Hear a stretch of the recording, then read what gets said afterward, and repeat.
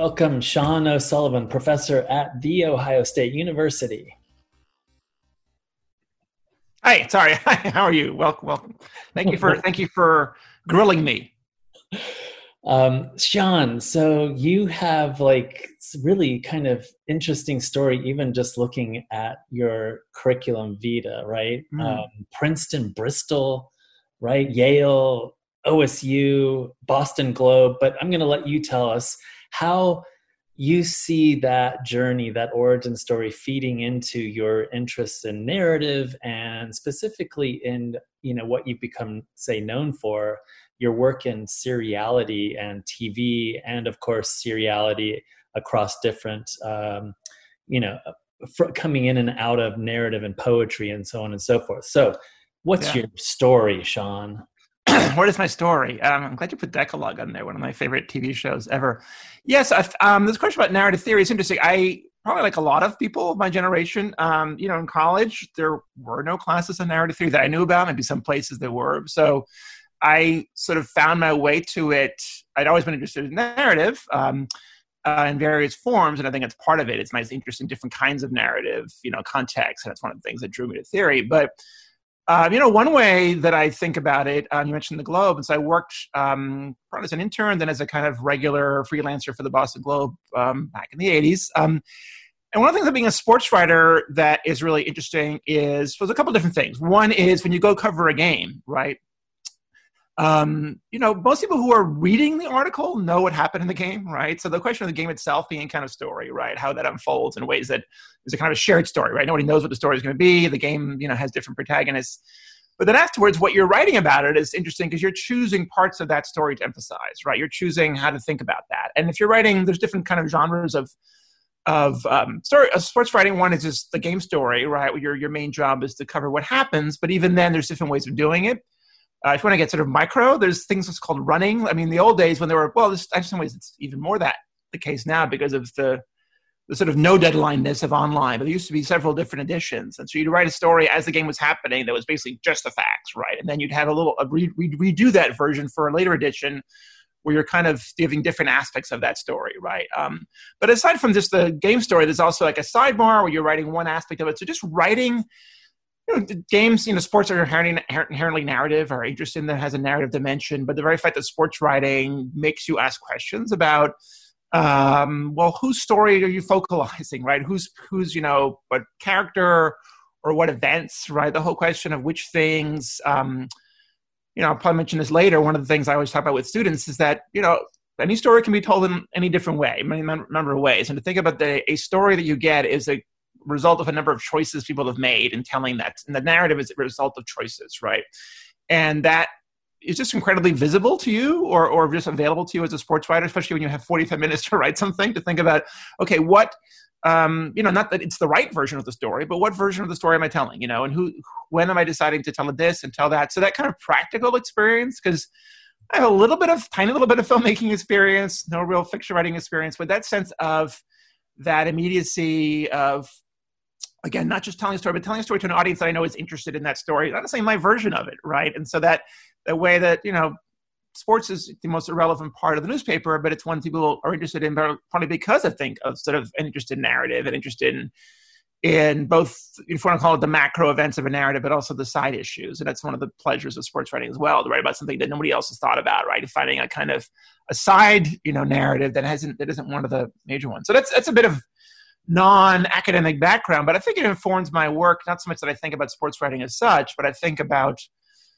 those questions of whose perspective, whose angle, what the audience is, right? And so that's one way that I think about it in terms of literature, film, and TV.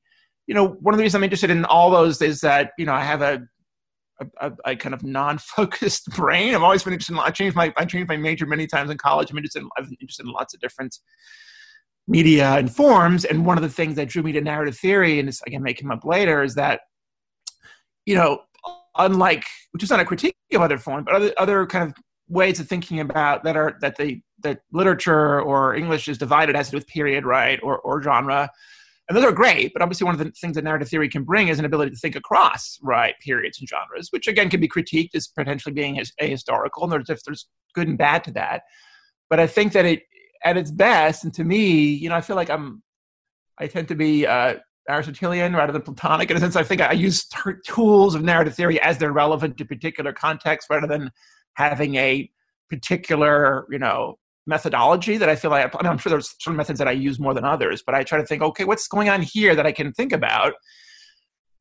But the tools are ones that, as I say, at their most useful are ones that allow you to, like, hey, what's something going on in this movie that's not the same as what's going on in this comic strip or what's going on in this, 19th century novel, but as important, I always tell my students, media specificity is really important. You don't want to sacrifice that. You want to think about, comics and how it's operating in film. So it's not one or the other. But I think what narrative theory can do is to allow kind of conversations, right, or to see, right, what, not that they're equivalents, but there's some way that they're thinking about similar kinds of questions about, constituent supplementary events, right? What is the essential narrative parts of the narrative and what are not? How do you begin a story, right? And there's certain particular ways that, say, TV shows begin stories or episodes, right? That are different from other ones. But by thinking about them together, I think in ways that invite. I try not to sort of like force things together that I don't think have a conversation. But if you sort of notice things, and I think just because of the nature of my scattered or whatever you want to call it, mine, I'm interested in links or echoes or correspondences, whether it's across media or again, the Decalogue, which is on the screen here. That's a TV show that, to argue that it had any real influence on American TV is probably a stretch. It's a series by Krzysztof Kieślowski, a Polish filmmaker. Each story is 10 different, is a modern story that sort of speaks to one of the 10 commandments, and they all take place in the same apartment building in Warsaw. And so it's not as if anybody in Hollywood was sitting around watching this in 88, 89, 90 and was influenced by it. It had more influence probably in the film world. But the way it's thinking about, are stories individual or are stories connected, right? How do we think about what links, a big narrative object and what separates it? Those are questions that I think we're always thinking about in television. And so one of the majors in the Decalogue is not that of a kind of actual influence, say, on The Sopranos or things like that, but it's sort of flexible thinking about how we think about a big story world and how characters relate to each other, right? Or how an episode relates to a series, right? It's a really rich, and interesting series in that regard. So my interest in connecting it, so that's the same medium, say, as 21st century American television, but I'm interested in connecting that to it because I think, what here are different models or different contexts, for thinking about these very basic narrative questions, like, what is a story, or what is a collection of stories, who's telling a story, what information is left out. One of the things about Decalogue is often you don't know things, right? So how does a narrator or a narrative, right, deliberately withhold information, not so much because it's a payoff, because that positions us differently as viewers. So that's covering a lot. I don't know if that has any linearity to it at all. Yeah, no, Sean, that's really interesting. I have a related question, which is, it's kind of obvious to lots of people to see how something like Great Expectations and its kind of cliffhanger moment, and then the kind of hinge and bridge into the next sort of sequence happens as a way of kind of influencing or informing, I don't know, Mad Men or The Sopranos. But can we do a reverse as well? Can we learn about sort of storytelling and how it's being shaped in television and, cable televisions, and then now platform streaming television, to understand maybe devices we might have missed in 19th century big novels that were published in serial form? Yeah. No, absolutely. One of the things that's really helpful about it, I should say that actually my dissertation in grad school was all about 19th century novel. I was interested in film before that, and afterwards, and TV was something I did later. So that was kind of my historical grounding. And one of the things that's important about that era is that there's lots of different models of serialization within it, right? And I think that's one thing that we can not that it's opaque otherwise, but I think thinking about the different models we are aware of now, as you say, whether it's the platform, how that matters. You have a whole season drop on Netflix or other platforms, or this the sense of the length of the season, right? Some shows, as you say, I'm more interested in the cliffhanger model than not. I just was teaching Orange is the New Black, first season of that. It's a show that's very interested in a cliffhanger model, whereas you mentioned Mad Men before, very rarely does it do that. So, yeah, if you compare, even you mentioned Great Expectations, even with Dickens' career, right? That's a weekly serial, which is most of his books were monthlies, having to do with lots of context, and that's another important thing to think about. Seriality always brings up issues of the marketplace, the practicality of it. Whenever I teach television, I always say, for all the artistic things we're talking about, there's also budgets, right? And there are production models, and one of the interesting things about TV and film is art forms, so they're always about some negotiation between technology, the three hands, technology on one hand, production practicalities in the other, and then our artistic, aesthetic, narrative interests in the other. And a lot of those, not exactly the same way, but some of those are present in the 19th century as well. That serialization existed before Dickens, but Pickwick Papers, his first big novel, sort of created a boom for it. But Pickwick as a novel is very different from later Dickens, right? It's much more episodic, much less, about sort of telling multiple stories that converge. Or, something like Middlemarch, right, which is a monthly and much bigger chunks, right? So the actual episodes, if you want to call them, at Middlemarch are very different from the episodes of either even a Dickens monthly like Bleak House or Our Mutual Friend. And even when you mentioned the thing about the cliffhanger, even within Dickens, it's interesting because sometimes you get episodes that have some kind of, shock value, whatever, and sometimes you don't, right? And then another model, when I've taught serial classes involving sort of Victorian writers, another person I bring into the mix sometimes is Thomas Hardy, who was serialized against his will. He didn't write the book serially, but he wrote them, and then because of the popularity of the serial market, they were published serially. But sometimes if you read the actual segments in which a novel like Tess and D'Urbervilles was published in, you're like, why is this stopping here, right? So that's an interesting example of how the marketplace expectations are so strong, right, that they sort of just cut up, right, the narrative, into those segments, whether the text wants it like that, whereas someone like Dickens is the other extreme, where he's someone who's thinking very much about the segment, right? That's the first thing he's thinking about. And as you say, sometimes the segment has a certain kind of goal in mind in terms of storytelling, but sometimes it may not necessarily. I think the biggest cliffhanger in seriality is just the fact that it interrupts and comes back, right? Whether there's something inherently that brings you back, and obviously plenty of serials, especially like 1930s, movie serials like Flash Gordon, they're very much predicated on that model, right? And that's obviously a huge part of them. But it seems to me the very fact of interruption and return, right, is its own kind of, whether you call it cliffhanger, but that sense of the space that we're left in is a hugely important part of how people responded to serials from the very beginning, or just how serials are defined as a form. And I think I don't want to go too long on this answer, but I think the very fact that people ask questions, right, about the fact now that, these 19th century novels are hardly anybody reads them serially anymore, right? So I think one of the big discussions in the field of seriality studies is, well, are things only serial as they're happening, right? Once they're done, do we think about them differently? And my feeling is, yeah, sure, it matters if we read Great Expectations in one evening, right?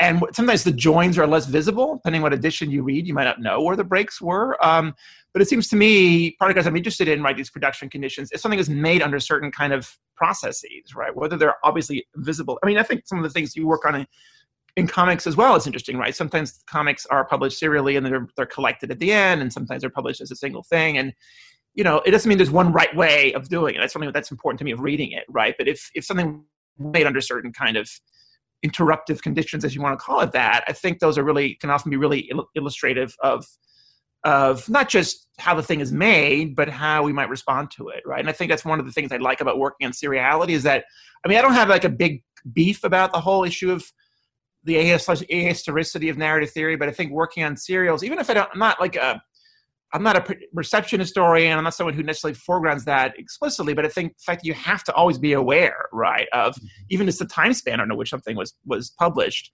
as some element of its existence in the world, that brings some combination of audience.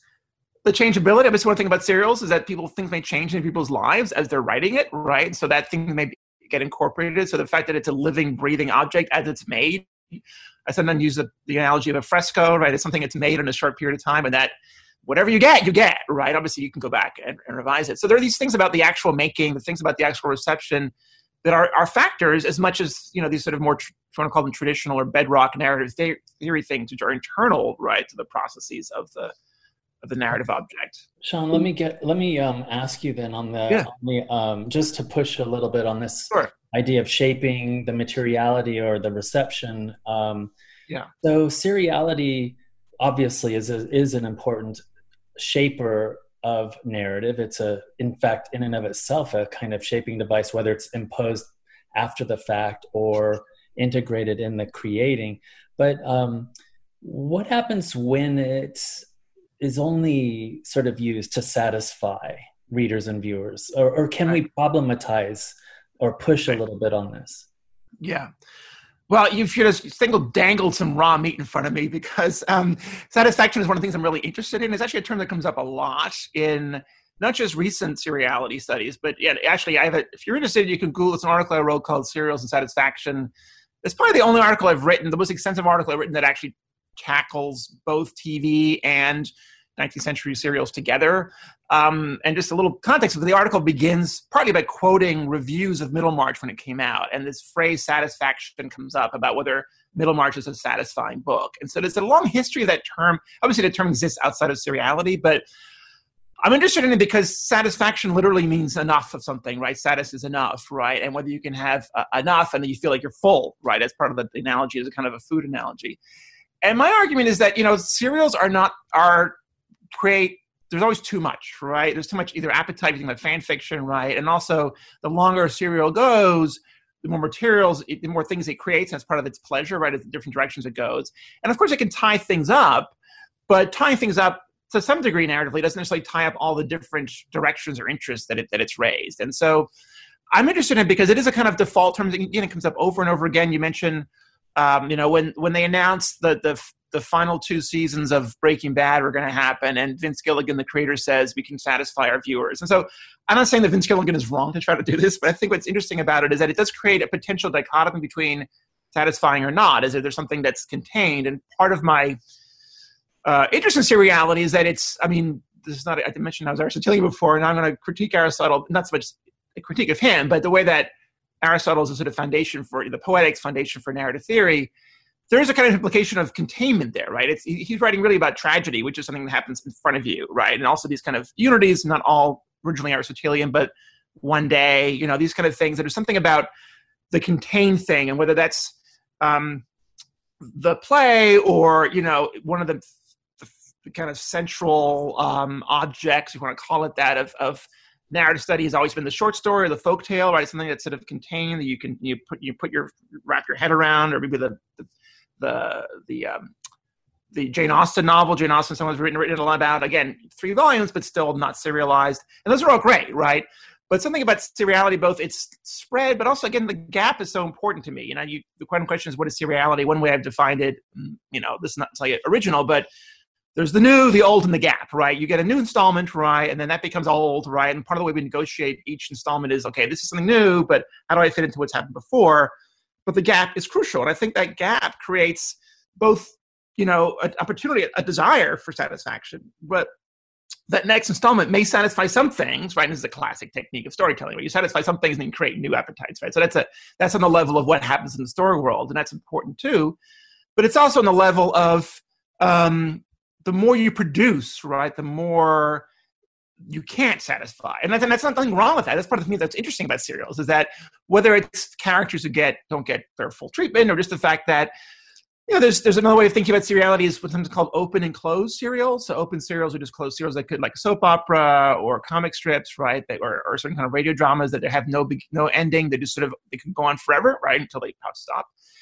As opposed to closed serials that advertise some kind of shape, whether it's, again, a Victorian novel or TV, season. But serials are always sort of negotiating between those two, right? In the sense that all serials, even if they're closed, there's a kind of openness. You enter into it, and it could go on for a while, right? But it sort of stops because of that's the narrative shape, right? That the writers want, or the TV series wants. But part of the pleasure of entering a serial world is the sense of this could go on, right? Whether that's designed or not. And likewise, even though soap operas or comic strips may not have, destination points, arguably each episode is an ending, right? I mean, one of the things I argue is that, ending is in some ways a long ways off, but it's always there, whether it's a commercial break or an episode break, right? So the sense of what do we mean by an ending? What do we mean by destination point? And these are questions that are incredibly interesting and vital in seriality, and they're also answered differently by every serial. I think it's one of the interesting challenges of writing about serials. As you mentioned, I am interested in thinking about seriality across texts. I'm also constantly wondering about that, right? I mean, I think it's a healthy skepticism to say, like, well, just because, again, a telenovela, a 19th century novel, whatever it is, a podcast are serialized, right? Because they appear in installments. How much can we be confident about connecting them? And I think I'm not saying we shouldn't, right? But I think the question of both what's individual about individual serials, what's individual about different media, is really important to keep in mind. But then, allowing for that to think about what are these basic questions about the gap, these questions about, open and close, these questions about audience, right? Some of these things, it can be exciting to think about these together because sometimes you get, these things can shed light on each other in a way that if you're only thinking about one era or one medium, you don't necessarily see. What, so, we've talked about late 19th century. We've talked to literature, alphabetic, seriality, and the different conditions and the different ways that creators were working within these constraints. Why poetry? Right. So I think one of the interesting things for me is that some of the things we think of as we critique or see as failures in television in particular are the bedrock of poetry, by which we could think of sort of formula, if you want to think about that, right? And this goes back to, one of the things I've actually written about a little bit about is, the Odyssey and whatever, the way that poetry there in an epic sense, and there's obviously interesting connection between epic and narrative and seriality in terms of scope, but the way that I was actually, before I was everything else in college, I was a classics major, so I did a fair amount of translating of Latin and Greek poetry, and the way that a line of Greek dactylic hexameter works is that each line has a certain boundaries at which you can operate, but there's also flexibility within those boundaries, right? And you also have things like in Homer, things like rosy-fingered dawn, or these sort of epithets, which are there, we think partly to help fill in the line of poetry for the poet, the epic poet, right? They have these sort of things you stick in. And there are other things about epic that is relevant as well about seriality, because there's no way the Odyssey could have been performed in one night, so it would have been a serial experience. So that's a broader context, but the sense of formula, right? Formula is how poetry operates. And again, there's free verse, but for the history of most poetry, there's some sense of either what a line of poetry looks like or what a sort of poem looks like, right? And that sense of what poetry is often, right, is some interplay between the demands of a particular poetic form or just the sense of the rhythm of how speech works and how that, the rhythm is how words sound, and meter is this kind of really sometimes arbitrary, thing that you impose on it. I think it's another thing that I inherit from the TV, from the sports, right? Sports is full of all these arbitrary rules about like how long a field is or how many innings there are. And these are kind of, restrictions that could be anything else. Once you have these restrictions, and there's sort of literally a play within those, right, in sports. And I think similarly in poetry. And it just occurred to me that, formula and, repetition, and convention, right? These are things that can seem pejorative in a televisual context, right? But they're the kind of lifeblood in a very different way of poetry. And it just struck me was interesting to me about some of the shows that I started writing about. I mean, the first shows I started writing about 15 years ago were Deadwood. And it's not incidentally made by someone who was David Milch, a literature scholar who was very much interested in thinking about, partly within the story world context, but also thinking about the rhythms of literature, or the rhythms of that, which are partly about, right, the sense of rules and then playing within that. But Deadwood and Sopranos and other shows like that are sort of not abandoning, right, what we want to think of as the formulas of television in terms of, there are certain conventions about a TV episode, at least American television. There's like 3 storylines, right? There's a certain length of what's called a beat, right? A beat lasts a minute to 2 minutes, depending. You things called the cold open, which is just the beginning thing before the credits. Some shows have. So they're only sort of, if you want to call them just poetic or prosodic markers that are just like devices that are used, right?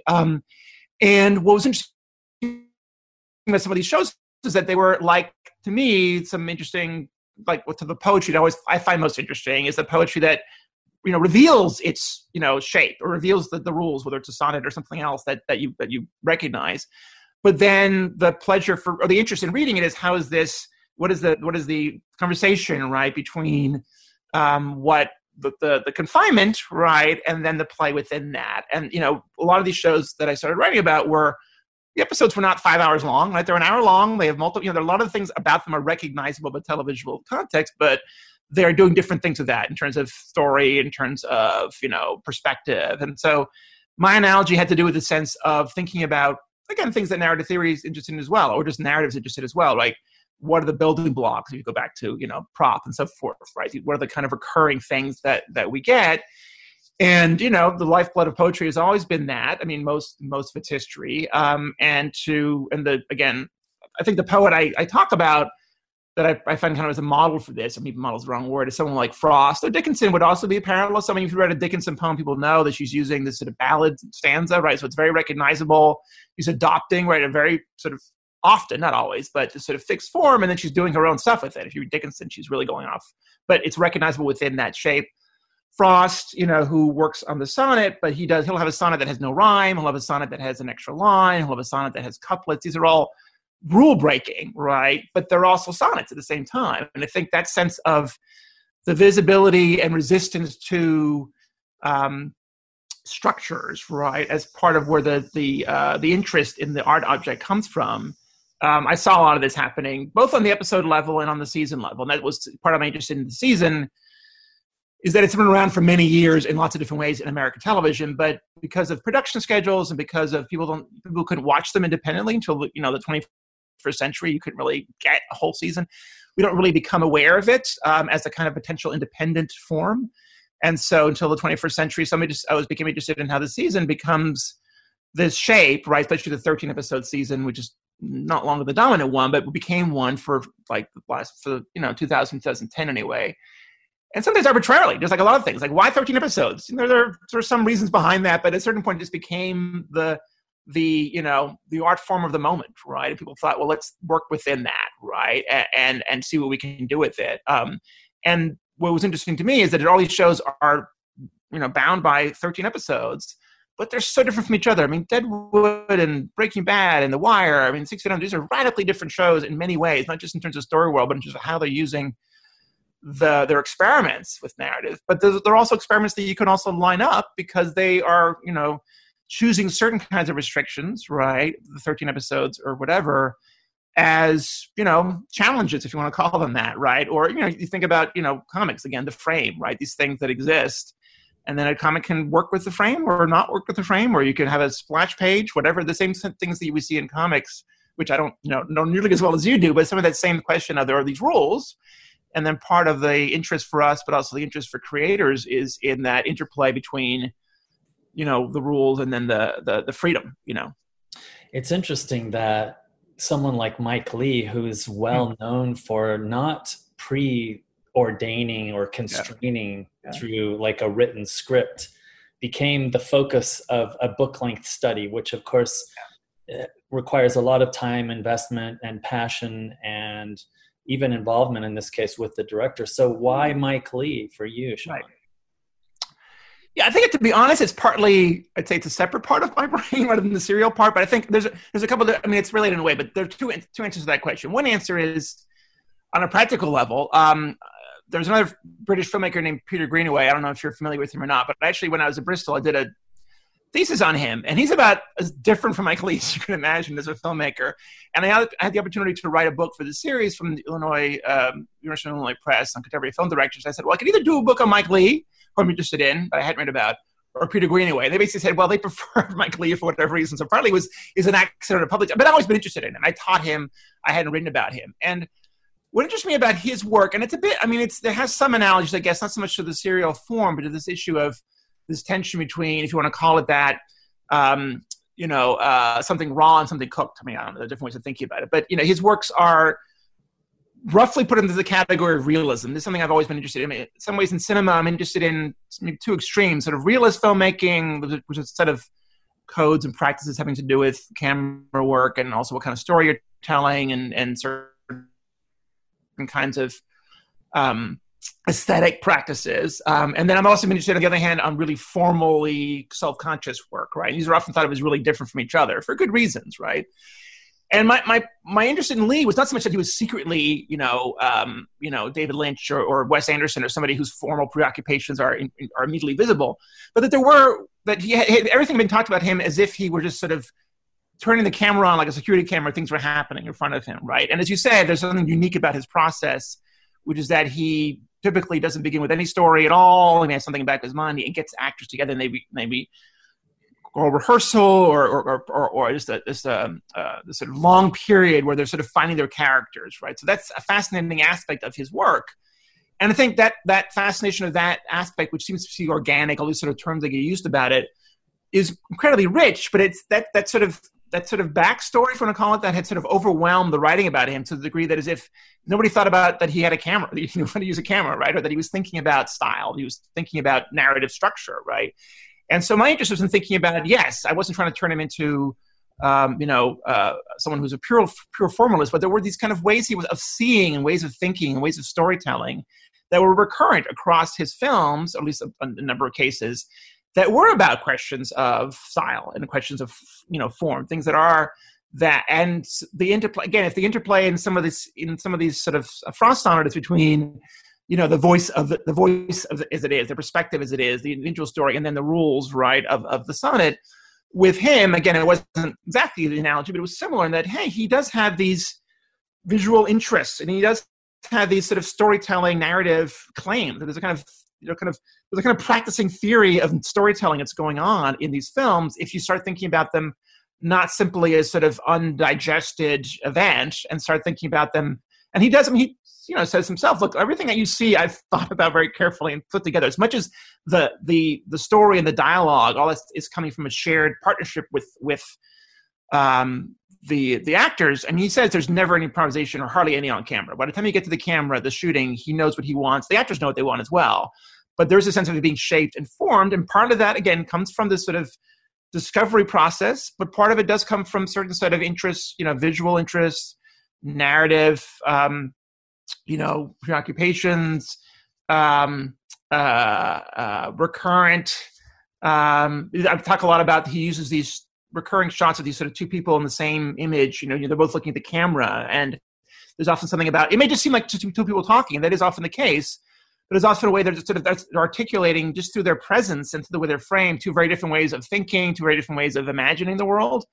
And so I was really fascinated to me to think about the interplay of what is formal and what is realist, if you want to call it that. And I think all realist filmmaking opens that up, but I think his films in particular are rich in that regard. And as you say, I had the opportunity to talk to him many times, and I think he's a great interlocutor because he doesn't stand for bullshit. If he thinks a question is stupid, he'll say that.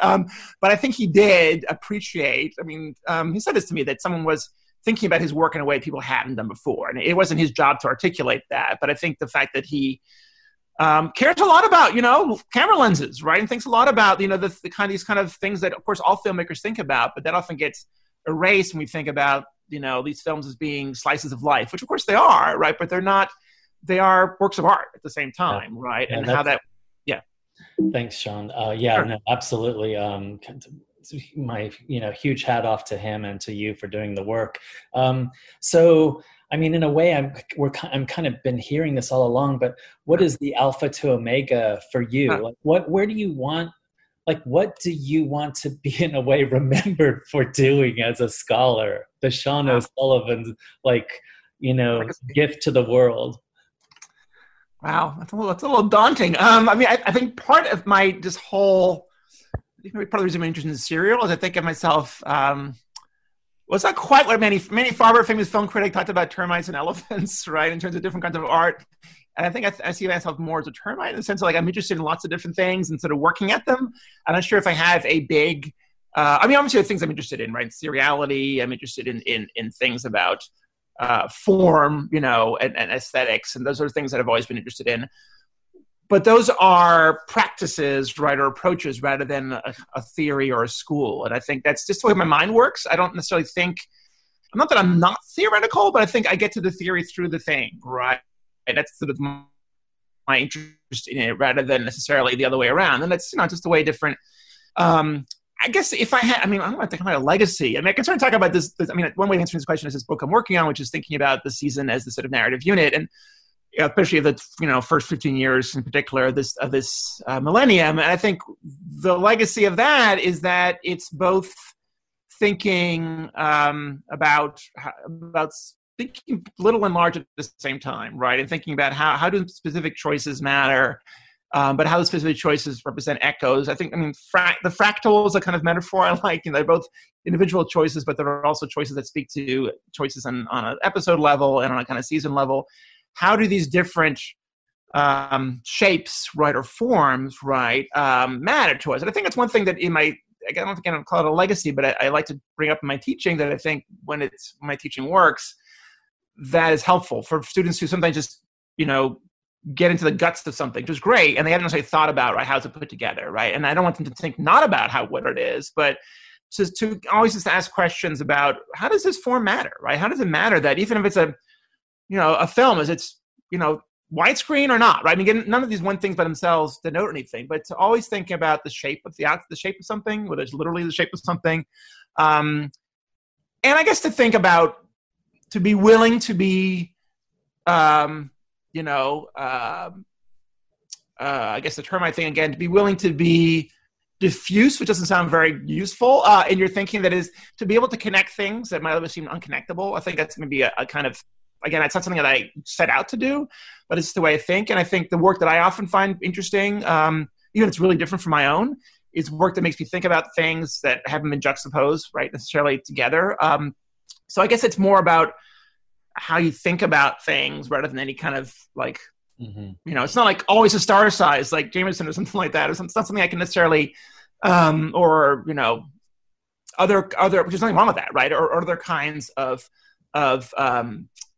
ways of thinking that become, systematic, programmatic. I think of myself as someone who is asking, always curious and asking questions about, what the textual and just the sensual physical quality of an object. How does it work? Again, I have a bit of an art history background as well. How does that matter to how we respond to it? So that's not really an answer to your question at all. That's great. Actually, I think it leads me right into your classroom. Okay. So Sean, how do you get, or what's the elevator kind of pitch version of a Sean O'Sullivan way method to get students to think about that kind of textuality or form and how it matters? Yeah. I think someone takes the stairs rather than elevators. I'm not sure I have an elevator pitch, but I should have one. That's part of my. I think one answer to that question is, what's one way I thought about it? Sort of, first of all, it depends on the class, right? But I think of it as more as sort of things to drop in. I feel like obviously there's certain contexts like a narrative theory class, but I still feel as if the best way is to say, well, here's one tool or one one way of thinking, right? Whether it's, again, a gap, right? Which is an interesting term because, of course, that's, one thing I talk about when I teach narrative theory is that the word gap, right, does actually appear in narrative theory, but it's thinking more about gap filling within a text, right? One of the things I sort of try to talk about when I talk about seriality is like, well, a lot of narrative theory texts talk about, say, Dickens and Eliot, right? But traditionally, they don't talk about them as serial objects, right? But they think about gaps, but not necessarily gaps in production. And so it's sort of thinking about, okay, what ways of, what things does this text seem to ask us to look at, right? Pay attention to. And so I will introduce terms, not necessarily because I want them to, depends on the class, because I want them to have a comprehensive knowledge of all the vocabulary of narrative theory. I think we often get to that, right? But it's more like, I don't know if there's an example or not, but one book I've taught a couple of times recently is Jhumpa Lahiri's Interpreter of Maladies, right? Which is a short story collection. Part of the reason I teach it, there are certain parallels to the short story collection as a kind of form, right? Especially the kind of thematic, but short story collection with different characters and different, take place at different places. There are some places in common.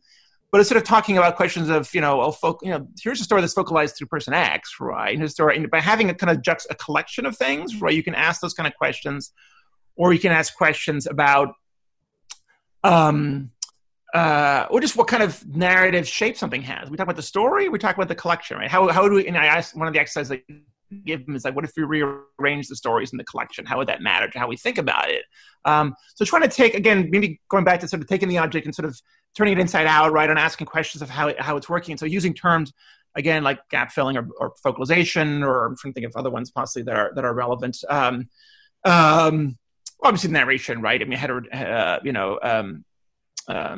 homodiegetic narrator or whatever, right? So asking things that, because it seems to me what's useful narrative theory is that it exists because narratives existed, right? And people wanted to find ways of talking about them, right?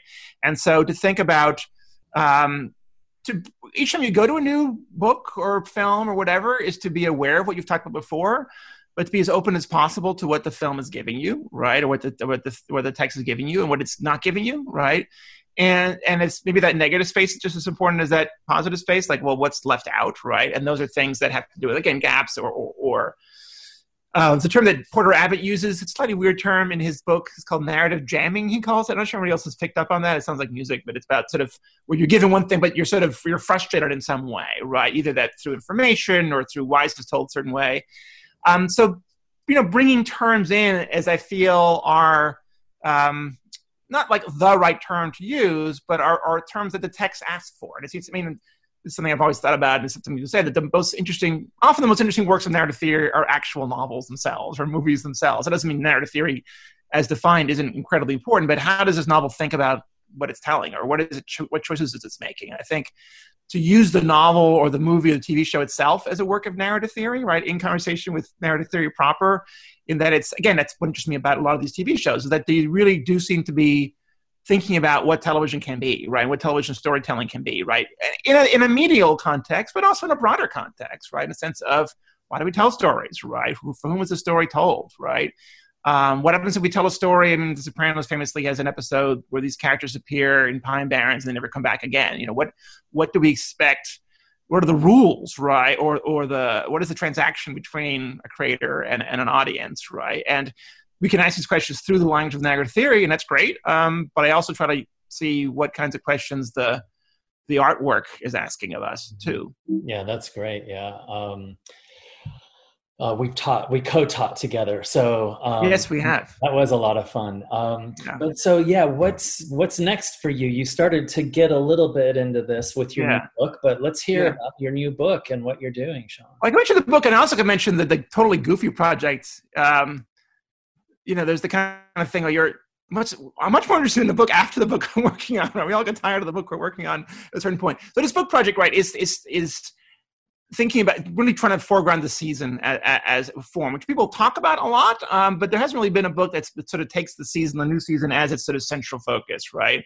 And sort of starting with The Sopranos, sort of perhaps obviously, but that is the kind of what everyone feels about that show. It became a model for other shows to follow, and thinking about the season and what one reason I use the sonnet analogy, and that's the name of the book, The Sonnet Season on American Television, is that just as in a sonnet, as another art poetic form, there are sort of different parts of the sonnet do different kinds of things, right? And what I'm interested in thinking about is there are certain challenges at the beginning of a show or beginning of a season, right? But then one of my arguments is that fifth episodes are often really crucial turning points. Just as often that's a crucial turning point in a poem, not because people had in mind, like, let's do 4 crappy episodes and a good one, but if you're trying things out with a TV show that are different, you often may not find your language for a while, right? So I'm interested in that kind of thing. I'm interested in sort of middles of seasons, which become these places where there's a kind of perhaps lateral freedom. Jennifer Egan, who wrote A Visit from the Goon Squad, talked about how, which is again another sort of collection of short stories / novels. She talks about how, perhaps surprisingly, The Sopranos was influential to her, not because of anything in the story world, but because that sense of you can be lateral but also forward at different times, right? So I'm interested in how,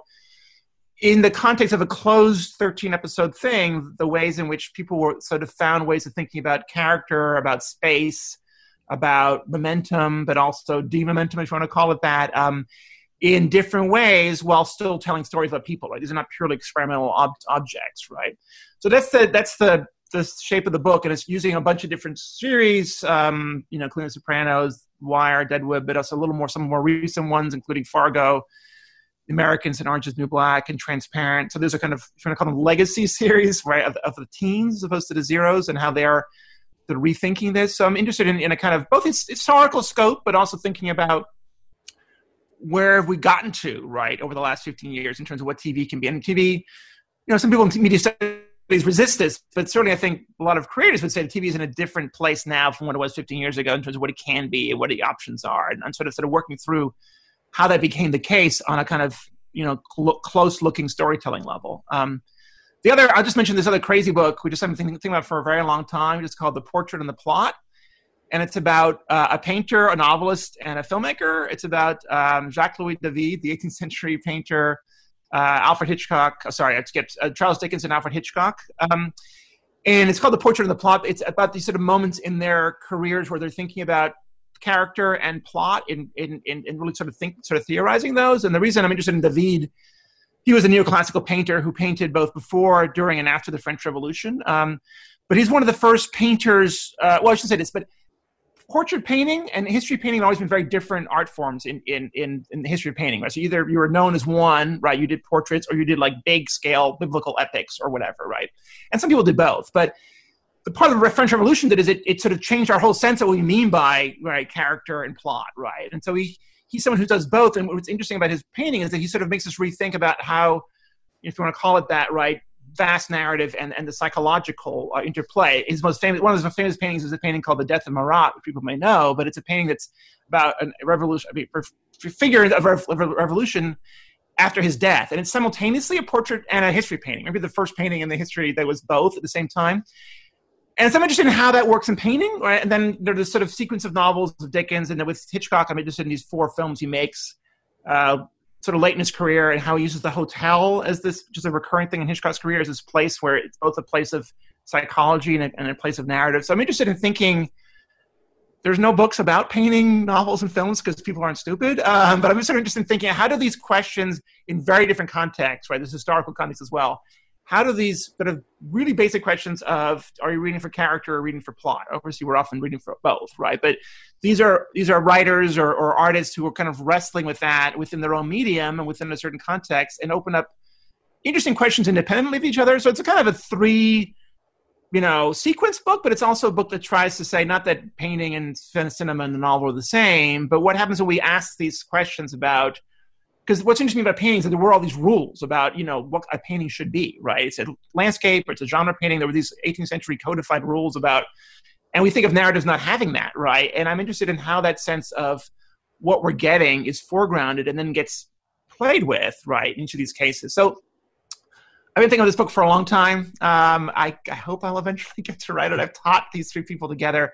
But I think it speaks to my kind of both either completely non-contained, non-organized way of thinking, but also my desire to bring different media and different eras together through narrative. The title of that book, or tentative title anyway, maybe, sounds very much like a Peter Greenaway film. Portrait and the Plot. That's funny. I just hope there's no cannibalism, or maybe there will be. Who knows? But Sean, you've taken us from Homer through Dickens, George Eliot, Mike Leigh, The Sopranos, Deadwood, really helping me and the viewers see how important form is, how form can lead to spaces of dissatisfaction or right narrative jamming, and why it finally matters. So thank you, Sean. My pleasure.